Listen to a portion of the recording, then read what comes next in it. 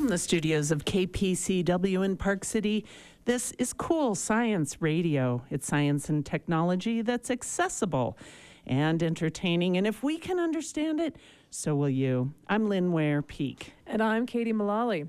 This morning we talk with the team from Monterey Technologies, a Park City-based, user-centered engineering design firm that makes organizations more efficient and effective in the areas of human engineering, mission planning, systems engineering, and software development. They are here to share with us some of their latest developments and work with companies that include NASA and military organizations. Then we're joined by Dr. Aaron Rothwell, the Vice President for Research at the University of Utah, who will talk about the university's Pivot Center. It serves as a catalyst for economic development and technology commercialization through connecting the University of Utah's faculty and inventors with investors and entrepreneurs in Utah. That sounded like a mouthful. It was, but it's really interesting stuff. Stay with us. We'll be back after these words from our underwriters. You're listening to Cool Science Radio here on KPCW Park City. Welcome back to Cool Science Radio. I'm Lynn Ware Peak. And I'm Katie Mullally. Well, Park City is known for our skiing, golfing, films, and even the Olympics. But Park City is also becoming a mountain mecca for tech firms.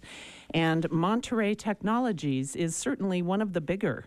Monterey Technologies is a user-centered engineering design firm that makes organizations more efficient and effective in the areas of human engineering, mission planning, systems engineering, and software development. They work with NASA, the Air Force, Navy, Army, to name a few. Well, joining us to tell us more about Monterey Technologies and their vast scope of projects are Ben Schwartz, the Director of Human Engineering, Lauren Rohde, the Senior User Experience Designer, and Gary Loberg, the Director of Business Development. Ben, Lauren, and Gary, welcome to Cool Science Radio. It's great to have you. Hey, it's great to be here. Hi, thanks for having us. Well, it's interesting. Ben, I'll start with you. When you read this thing called human engineering, of course, that's what you do, so you know what it's all about. It sounds like some really bizarre genetic engineering. It's not that at all. What is human engineering? Yeah, so human engineering is fascinating. I really enjoy it. It's an interdisciplinary field where we get to pull in human factors engineering and psychology and physiology and technology to design systems that are the most efficient and effective for users. So it involves deep user empathy, understanding their mission, what do they need to do with the system and the technology, and how do we design it to maximize their effectiveness. So you do this across a wide scope of all kinds of different projects. And I always think back to that company. I think I always think of it IDEO because I saw a documentary on it. And they do, this sort of human engineering, and they also say design thinking is part of this. And so, but how you apply it to what you all do, especially with the Department of Defense, are you able to give us sort of a mission statement that is user-friendly? Yeah, sure. So I talk about designing complex systems to deliver better mission outcomes.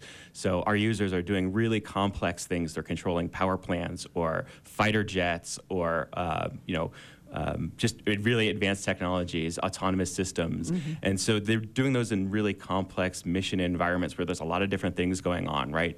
If you think of an aircraft pilot, right, they are controlling all the different systems of the aircraft, understanding what each does, prepared to respond to emergencies.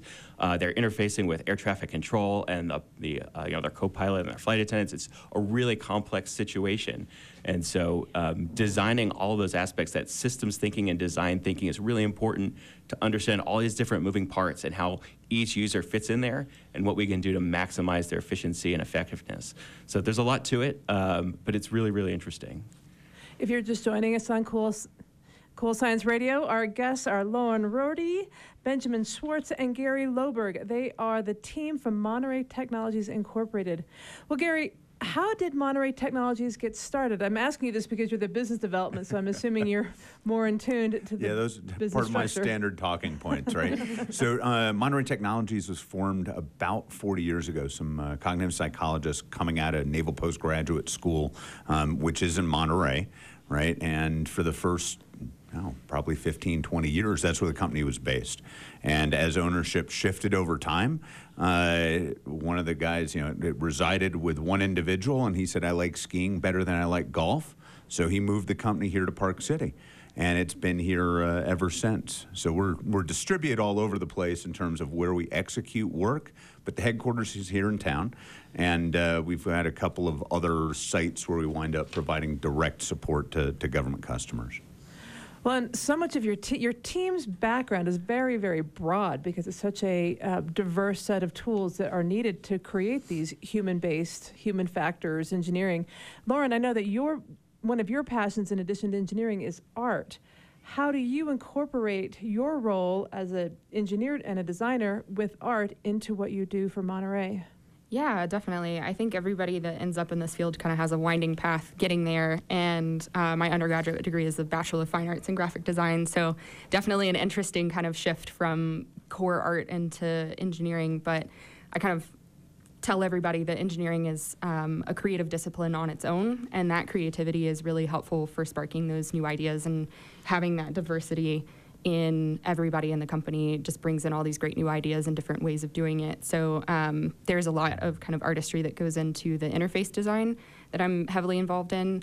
But I think also just in engineering itself, you got to get creative with solutions. I know one great story I saw in a documentary was launching a telescope that people went to the dollar store and got tinfoil, and that was one of the resources they used to help finish the telescope and launched it successfully. So it's helpful. Well, Lauren, since you're going back in history a bit, let's go back to the Apollo mission. And I know that people really, they love to talk about the Apollo mission, right? Yeah. And one of the really interesting applications of human engineering is, gosh, how are those astronauts going to go to the bathroom? Tell us about that. Yeah, definitely. I know space travel is one of the kind of core disciplines that human factors has really made a huge impact in.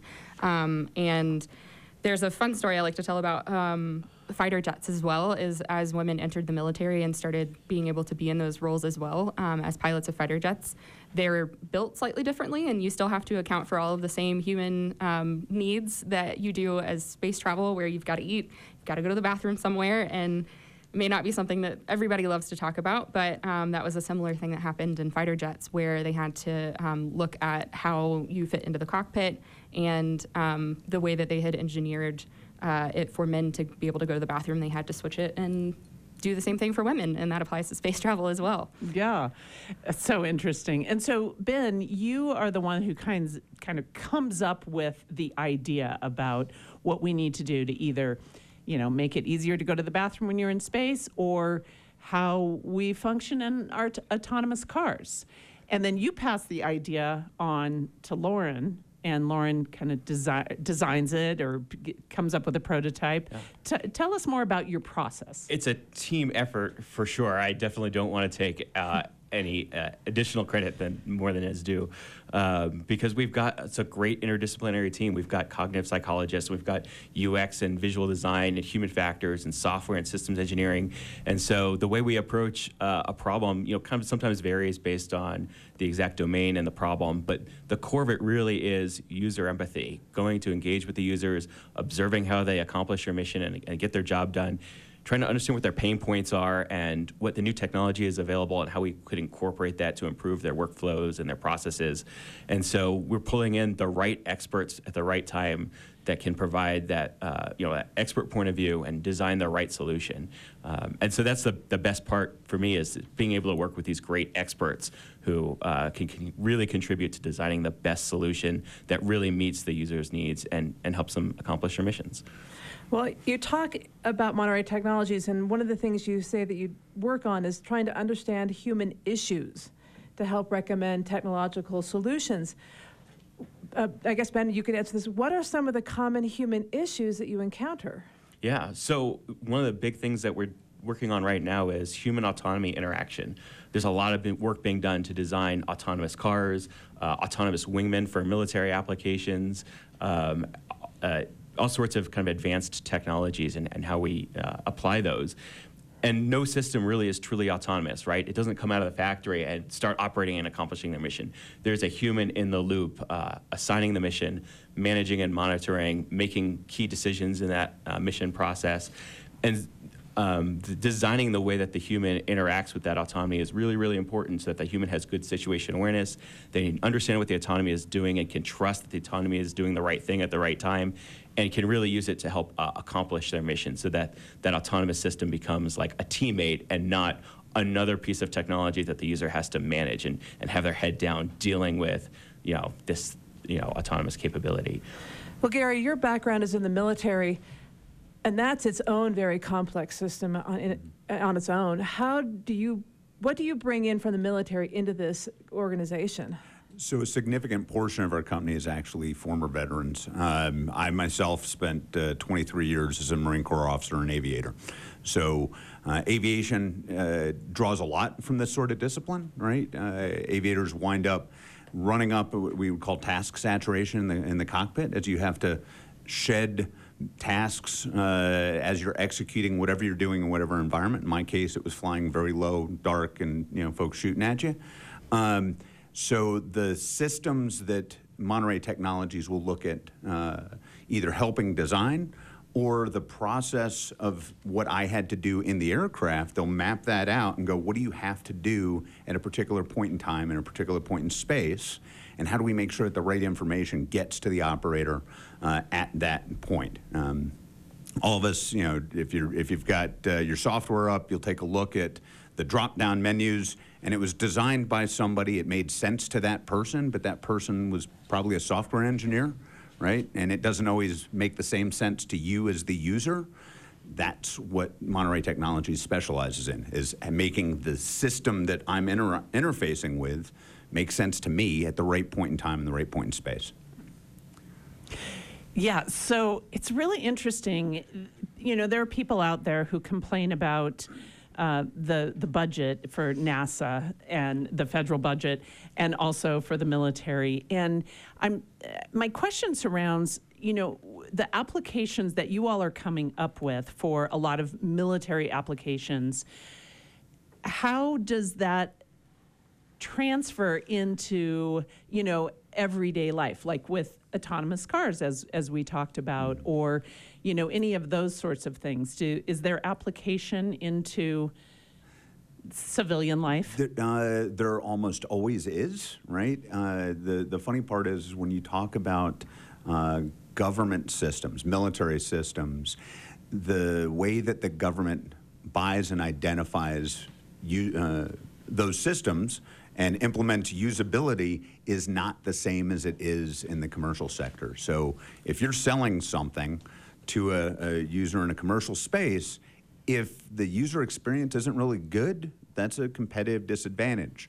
The way that military systems are defined from success rates has to do more with how many targets you can track, what frequencies you can manage, and they don't marry the human to the system until after some buy decisions have already been made. So we're, as a company, we're an investment in making sure that the system that's delivered produces a better mission outcome for the end user, and then that can all, in the much farther downstream path, flow to commercial and public use. Mm-hmm. We're speaking with representatives from Monterey Technologies, now based here in Park City, and a very interesting company. Ben, someone mentioned a few minutes ago about just the ease of using things, and how often, if things aren't intuitive and don't match what we think is an easy way to use things. And specifically, I'm thinking of this new truck my husband just bought. And when I'm driving it, I cannot control the air conditioning or the heat because it's it's just not user-friendly, right, I think. And so, and of course I would utter these words, an engineer must have put this together or something. So how do you solve those problems? Yeah. How do you attempt? I bet they put everything on a touchscreen in that car. No, actually, it's not a touch screen, which I almost wish it were, but I don't know. Maybe that has its own problems. Yeah. when touchscreens are a common thing that get brought up because they give you a lot of flexibility. You've got all this screen real estate, and the ability to design really interesting interfaces. But it gives that designer a lot of opportunity to experiment and try different things, and it kind of can bring you on a path where you design something because it looks cool and not because it's necessarily the most functional. And so that is something that comes up pretty often, and it's an interesting part of our user experience design approach, right? Because we want to make things that look good, that give the user trust that what they're commanding the system to do is being accepted, and the system is doing what they want it to do, even if it's something as simple as turning up the heat when it's snowing outside.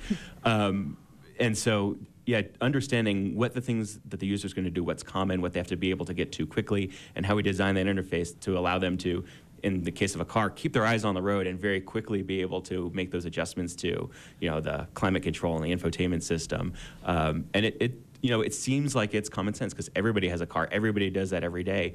But when you put some real thought into how are different people going to use this system, because everybody wants to interact with their cars in different ways, right? Some people are going to be listening to satellite radio, others are going to be listening to, broadcast radio, other people want podcasts. Different people have different goals for climate control. I know I personally like to control every little knob and dial, and my wife just wants to press the auto button, right? And so accommodating all these different use cases and making it intuitive for all these different use cases is harder than you might think. Yeah. Well, Lauren, how is this design systems evolving? Because you think back in the past when you would create a new system, you'd have to build a prototype, you'd bring a few people in, you'd throw a few crash test dummies against a wall. That doesn't seem like a very practical way to develop new processes, because especially as things are speeding up technologically, the systems need to speed up. So how are you guys adapting to this? Yeah, definitely.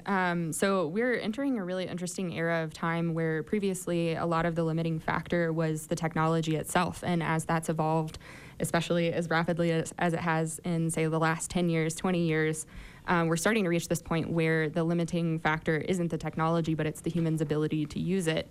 And so that's where we kind of come in and start doing analysis. We start doing experimentation and see what's going on, what are the human factors that are limiting what we're trying to accomplish, even if it's something that is just human nature, like being tired or scared or any of those things. I know our CEO likes to talk about the folks that are the pointy end of the stick, that you experience a lot of human emotion at the pointy end of the stick in the defense world. If you're being shot at, there's a lot of other things you're focused on besides trying to get to that one little menu or drop down. And so as we're doing research and looking at how humans are interacting with different things, where we're kind of heading is getting towards the ability to simulate human performance and take the research on human perception, cognition, and physiology and build digital humans that we're able to perform that testing on. And for a long time, we've had that ability for putting mannequins into CAD models and evaluating simple things like reach and vision, but we're starting to get further and further with the ability to do cognitive research on that. Wow. It's so fascinating to just think about how many factors come into play, like you said, just driving a car. Mm-hmm. So back to space, because we are all fascinated with space. This is Cool Science Radio. You talk about the issues of relieving yourself. What are some of the other human challenges that are involved in going into space? Weightlessness. Anti-gravity is a really interesting one, and the effect it has on the human body. I know exercise is a really big thing that is encouraged in space as you start to lose muscle tone and bone density. There's a lot of that taken into account, as well as some of the things that I was talking about, like reach and vision. Your ability to reach for things is altered in an anti-gravity state, and as your body starts to adapt over a 6-month period, a 9-month period in space, that starts to change. Just a general ability to move. You have to kind of push off of different things. You're floating around and making sure that you're able to interact with the space and get where you are. I know we were talking earlier about space camp, and there were some really interesting things that happened when I was in a space shuttle simulator where we're having to reach over each other, and those are really interesting things to think about, where you're like, in a real anti-gravity situation, you'd be floating around trying to reach over a person, and it's not necessarily the best place to put a button or something like that. Wait a minute, space camp? Tell us a little bit about this. Isn't the space camp that you went to when you were in 8th grade, right? Yeah, it was actually 6th grade. It was, yeah. And you were in an anti-gravity situation?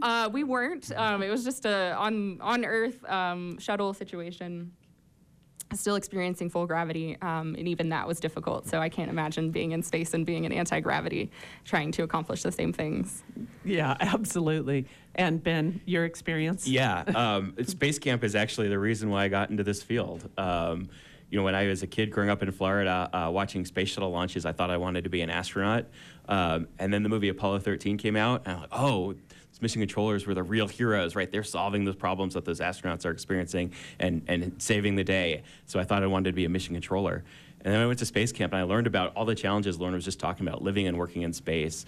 The first American spacewalk was Ed White, and he almost didn't make it back in the capsule just because of the bulkiness of his spacesuit and the lack of handholds to help him move around on the outside of the spacecraft. And so I realized, like, oh, you have to really rethink every part of just your daily life and activities of daily living for space. And if the engineers do a really good job solving the problems and designing a really effective solution to begin with, you don't need heroes in mission control because everything's going to go smoothly. And that's really kind of what drove me towards this career, was learning about human factors at space camp. So what was your degree in? So my undergraduate degree is human factors engineering, and my master's is in human systems integration. Yeah, it turned out to be a perfect field for me because I have that kind of systems thinking approach where I'm understanding all the different pieces and how they fit together. But the part that really does fascinate me is that human interaction part of it, and how does the human fit into this larger system. Well, I know that you guys, you work with space, you work with NASA, but you also do work with railroads. And we forget that rail lines are one of the original transportation systems, and we take them for granted. And it's a very complex web of moving pieces, the trains, the timing. What is your role in working with railroad systems? Yeah, so we have a small project with the Federal Railroad Administration, and railroads have been in the news quite a bit lately for, the logistics and supply chains, for safety issues, and for generally all the effort that railroad companies are putting into optimizing their logistics infrastructure and their systems to, get us, materials and products quickly and efficiently. And the work that we're doing is about the user interface for the operator and the locomotive. Trains seem really simple, right? They go on tracks, you go, you stop. But they're actually really, really complex because you're managing a very, very long train where you can't see the back and you don't necessarily know what's happening all the way in the back of your miles-long train. You're dealing with terrain, with varying quality of tracks and things that might be on the tracks. And you're managing multiple locomotives interspersed with many, many cars. And managing a lot of different components there. And so the way the locomotives are laid out today, they have a lot of different systems that don't talk to each other. And so the operator is looking at these different systems to see what the train is doing, to manage the power plants and the braking systems, and trying to optimize for fuel use and keep a schedule and keep an eye on all the railroad signals and make sure that they're where they're supposed to be at all times. And it's really, really complex. And right now, the user has to look at different systems, integrate the information in their head, and then make decisions and interface with the system in order to, command the system and control the train. And so our effort is to understand all these different pieces of information that the user needs, bring them together in a single user interface that takes disparate pieces of information and turns it into real knowledge and information for the user so they can focus on the overall bigger picture of what the train is doing and how they need to interact with it, rather than focused on finding all these little pieces of information from across the train systems, integrating it, and then having to make that decision. And so it's something that on a routine basis, these train operators can do every day, right? This is what they're trained for. But when you get to an anomalous situation where things are going wrong, or maybe they're just fatigued, or there's something unusual about the situation, a track is closed and they're on a route that wasn't what they planned, any sort of these anomalous situations can throw a real wrench into things, and that's when you get kind of safety issues and concerns. And so reducing the human's need to do this tedious work and helping them make the right decisions can really enhance the effectiveness of the train operations as well as safety. Well, Gary, tell us about, in addition to the rail lines and NASA, let's add another component into this. You guys also work with polar communications, satellites around polar regions. what can you tell us about that? That's a fascinating thing because I was reading about how it's more secure to have satellites around polar regions. Or Ben, do you want to talk about that? Sure, yeah. So we did a project for a ground control station for satellite systems. And it's another area where you think you just kind of put a satellite up and it goes and it does its little communication relay job. But there's a lot of satellites up there. The DoD and civil agencies are monitoring where all these satellites are at any given time, and they're doing traffic control, right? They're moving satellites around to avoid collisions. They're managing what frequencies the satellites are communicating on. They're doing health checks and adapting if a satellite goes down. How do we provide coverage? You know, what other satellites do we have that can provide coverage for that area? And it's really complex, managing all these different orbits, all these different communication capabilities that are on orbit. And so again, helping the users visualize that in 3D space and then make good decisions, make the best decisions that maximize their mission effectiveness. That is so interesting. I think in my next life, I want to come back as Ben Schwartz. I agree. And I think you have a really enviable job. Gary, let's talk to you a little bit about the various types of contracts that you get. I mean, it all sounds like, you know, DoD and NASA and railways, but are there other contracts that you get that you want to tell us about? Yeah. So I put our customers in three broad buckets, right? There's the stuff where we're working directly for the government, and there are the systems commands, Naval Aviation, NavAir Systems Command. We do work directly for them, designing software that helps do mission planning, both on carrier strike wings and on submarines. We also work as a subcontractor under a number of companies. So you asked, what do we actually build? We don't bend metal, right? But somebody's going to deliver a system, and it has to be able to fit the user's needs. So we want to get in early in their design cycle so that we can help them make the right design choices before they're actually bending metal and spending a lot more resources. And then the third bucket that I tend to put our customers in is the B2B, the business-to-business side of it. So there's a company that will be out there that has an idea, but it's not fully fleshed out. They don't have a government customer yet. They don't have a contract yet. But we're going to work with them so that when they do bring it, they have a better chance of being selected and down-selected for eventual fielding, wherever that may be. So in the whole field of human factor engineering, how many companies out there do what you do, and who are your competitors? There are a number of them, but they're also really relatively small. Like I said earlier, in the commercial space, a lot of companies bring this into an internal, intuitive element of their business process. They know that it needs to be done because they're not going to be successful if it isn't. The way that military systems are designed and built, it's a lot more disparate. So frequently we are spending time helping the government customer understand that they have a challenge before we can tell them about how we're the solution to their challenge, as do most of our competitors. And they're all, roughly the same size because most of us are not, like I said, bending metal. All right, so as we go out and we're looking for products that are designed for human capabilities, Lauren, what would be the one thing that we should look for when looking at a product or a system or a software that best suits a human need? Yeah, so I think this is actually kind of great because it's a little bit intuitive, it's kind of obvious, and this gets back all the way into when early humans were first forming tools. They did a little bit of human factors engineering. They were like, how can I pick up this rock and use it as a tool, and what's the most comfortable for my hand? If I hit something with it, is it going to cut my hand? Maybe I'll pick up the rounder rock. So as you're looking at different things, Home Depot is a great place to do this at, or any hardware store, is just looking at like a hammer. Is it gripping? Does the grip look like it'll fit my hand? You can look at your car. There's evidence of this everywhere, and the kind of technical term for it we call is visual affordance. There's a great example that's given in a lot of textbooks of the push-pull door. I know we've all walked into a door thinking that it's going to be a push door when it's a pull door. And it's because when we look at it, there's the visual affordance that tells us this is a push door because somebody put a push handle on it but made it a pull door.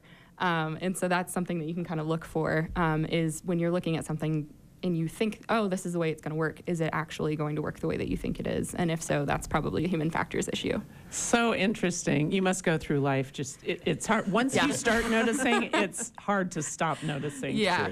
Well, what an interesting business. We're so lucky that we have Monterey Technologies based here in Park City.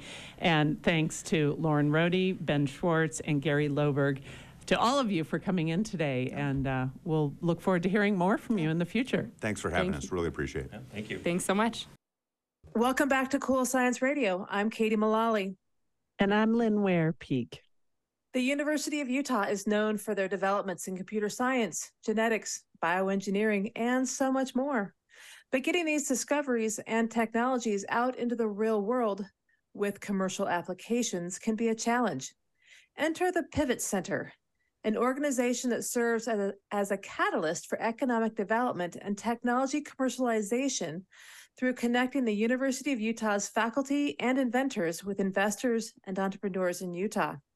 Here to tell us more about the Pivot Center is Dr. Aaron Rothwell, Vice President for Research at the University of Utah. Aaron, welcome to Cool Science Radio. Well, thank you for having me. Before we started, Lynn and I, again, we're both U of U alumni, were commenting that we had never heard of this program or this department. You have over 330 startups that you've helped launch, over 100 licenses, technologies that you can license. Tell us about the Pivot Center and how this got started. Well, first of all, let me give you a little background of how the Pivot Center now reports to me. So I am the Vice President of Research. I've been in this position now for 5 years. I was interim for a year and a half. I'm also a professor in the School of Medicine and in the Department of OBGYN, and I'm an active NIH researcher as myself. So the VPR, Vice President of Research Office, we oversee 16 different units of research. I would say, we oversee 16 different units across the research enterprise, right? From human subjects protections, environmental health and safety, responsible conduct of research, foreign influence, and of course, tech transfer. Something I do want to share on the radio is to really highlight, I would say, how big our research enterprise is and how it feeds into the technology transfer component. So the University of Utah, we just announced, reached a new high of $768 million in research awards. We are on target to hit $1 billion. That contributed last year almost $250 million in wages across the state, $350 million in indirect and direct labor income, $35 million in state and local taxes, and over 10,000 employees are employed by research, right, from federal and non-federal. In addition to that, our tech transfer office, the Pivot Center, we have almost 22 million in licensing revenue. We had last year 18 licenses issued and 122 patents issued. And we had 5 startups, which tends to be a little low for us. We always hit around 8 or 9 lately. But as you can see, not only is the tech transfer an economic driver for the state, so is the research enterprise. And technology transfer, anything that's coming out of there, those startup companies, they all begin with discoveries that start in research. So when I became the VPR, President Taylor Randall, who's, I think, starting his 3rd year, he's extremely visionary. He moved the tech transfer office under me in the past 5 months, partly because, in 2017, we were #1 in the country. And it's kind of hard to talk about, but in the past 5 years, we've dropped to almost 40th. So what happened? Like, what caused this, I would say, shocking decline? But I also kind of look at it as an opportunity, because technology transfer is notoriously complex, right? And it's difficult. So even though you're saying we launched 330 companies, right, since our inception of creating the tech transfer office, not a lot of those companies stay, right? Startups have a high failure rate. So we are really re-looking at how we approach tech transfer. So we have new leadership in the Pivot Center. We've hired Bruce Hunter, and we're also dividing the Pivot Center into 2 entities. So Aaron, let me jump in on this. I've got a question for you, and I know a lot of our listeners probably have the same question.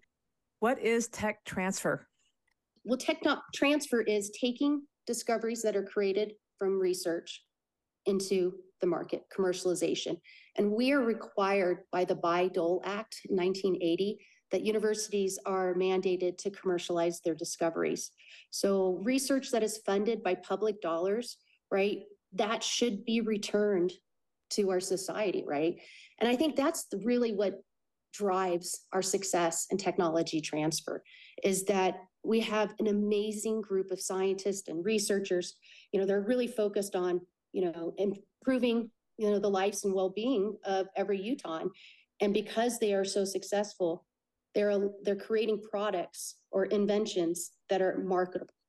So, Aaron, it seems to me some years ago, gosh, maybe 7, 8 years ago, we interviewed the department at the University of Utah who I think was doing this. So has the whole institution been renamed to Pivot? It used to be called, and I'm forgetting what it was called.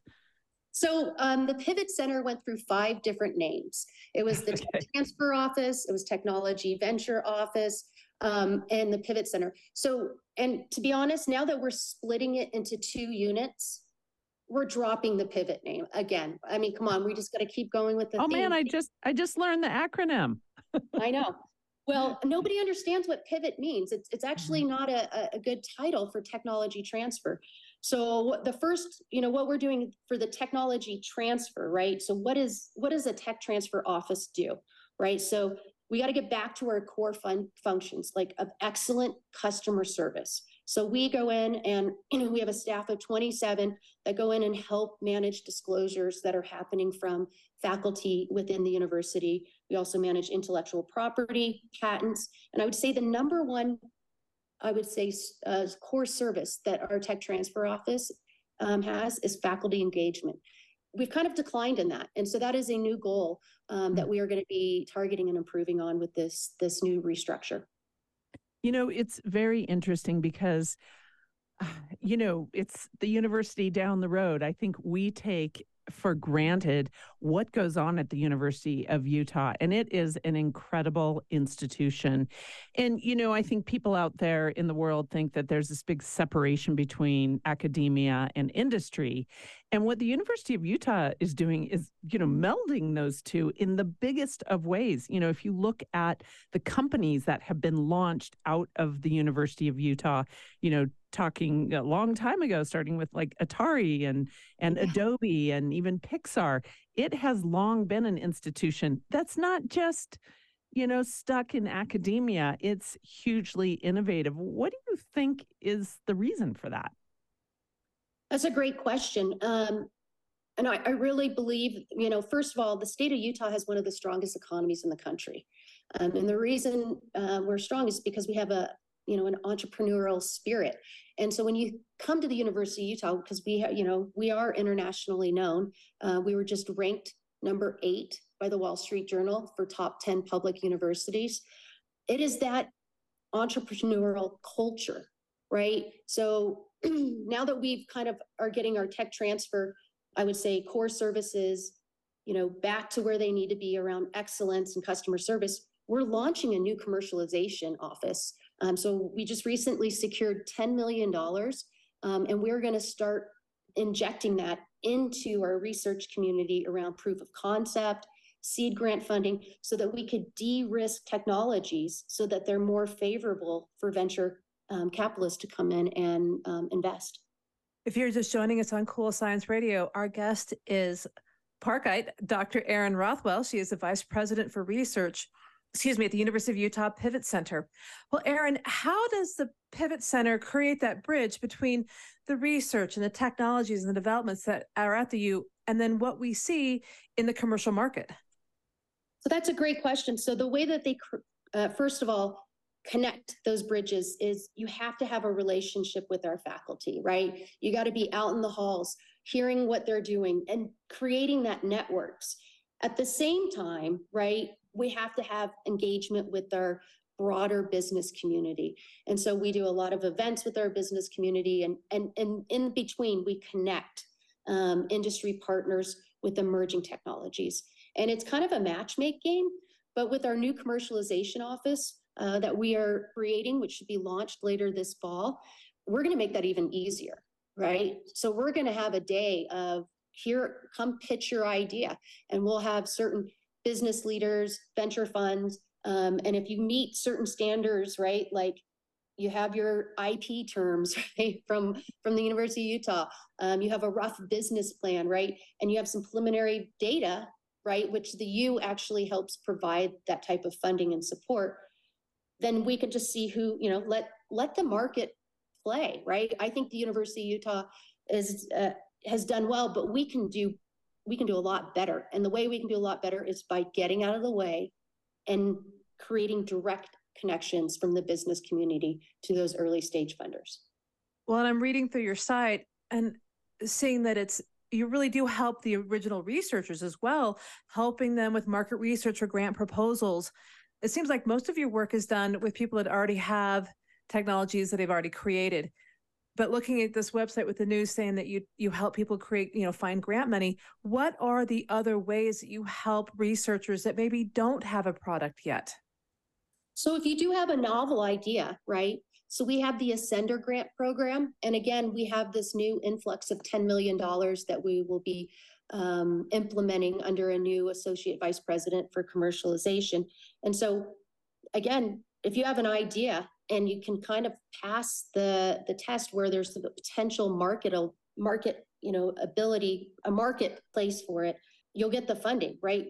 In the past, it's been really difficult, right? A lot of our success has been because our researchers were just driven, right? We have a huge campus. We have over, we just hit almost $770 million in research awards.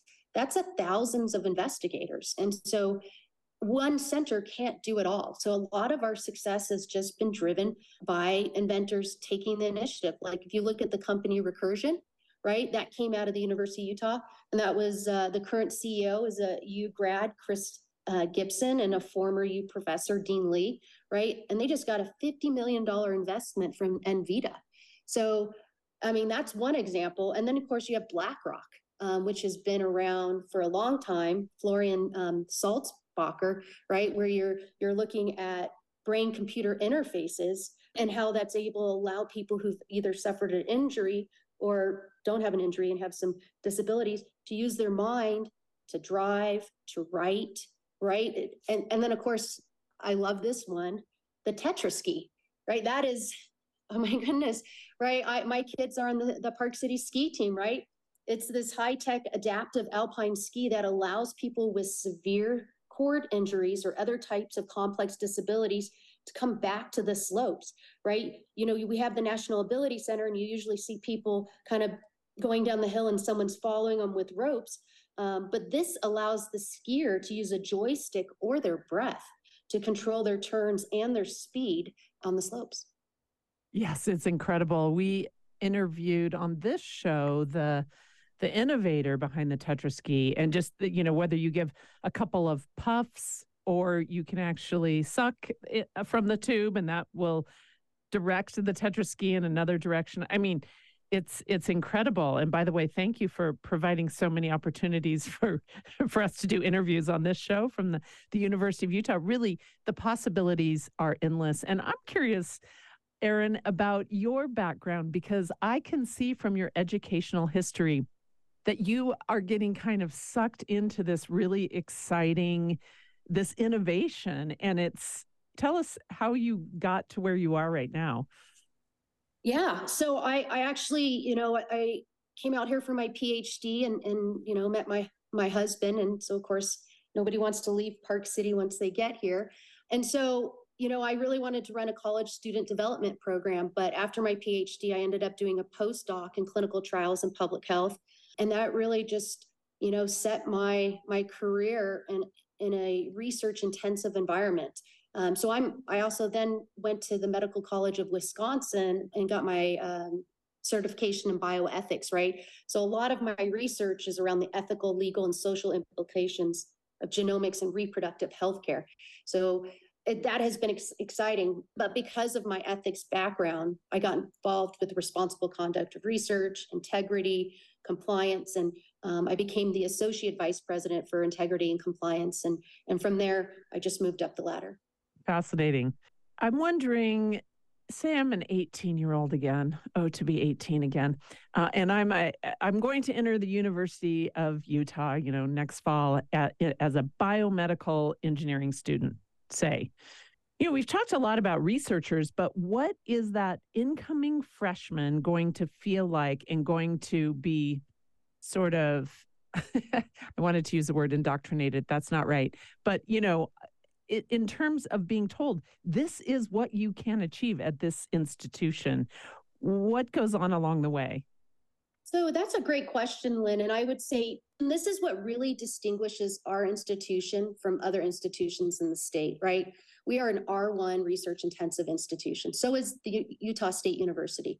But if you look at our research portfolio, right, we have significant funding from the National Institute of Health, Department of Energy, right? And because of that funding, we're able to create these research labs for students to come in and have real world experience. And so if you were going to be coming into, let's say, the College of Engineering at the University of Utah, my advice would be, yes, show up for class, but two, get in a lab, right? And you can see individuals that do have research experiences are more likely to graduate. They're more likely to go to grad school, and they're more likely to have a higher wage when they graduate. So one of the most interesting things that I think some of our engineering students have done is the Forge project. Are you familiar with that? The geothermal project down in Milford, Utah. So we just successfully linked 2 wells, the first in the world, where we're able to communicate between the 2 wells, right? Because geothermal, the water goes down, it's heated naturally from the earth. But to link 2 wells, right, you can. And some of our buildings on campus are geothermal powered because of that research. We had Secretary Granholm here last semester. Well, again, in perusing your extensive website, the Pivot Center isn't just about working with researchers and scientists. You guys also have entrepreneurs in residence, executives in residence, mentors in residence. So you really do work with, say, an entrepreneur in how to expand or even start their own business. How can someone get involved in a program like this? So first of all, if you are an experienced entrepreneur with success, right, easily reach out to the Pivot Center. These are paid, opportunities where you're guiding faculty who have made a disclosure and, have significant IP and they want to start a company. And so you provide those types of mentoring experiences to our faculty. But as I said, the whole tech transfer office is being completely restructured, right? We are going to have a commercialization arm, and then we're going to have our core tech transfer functions.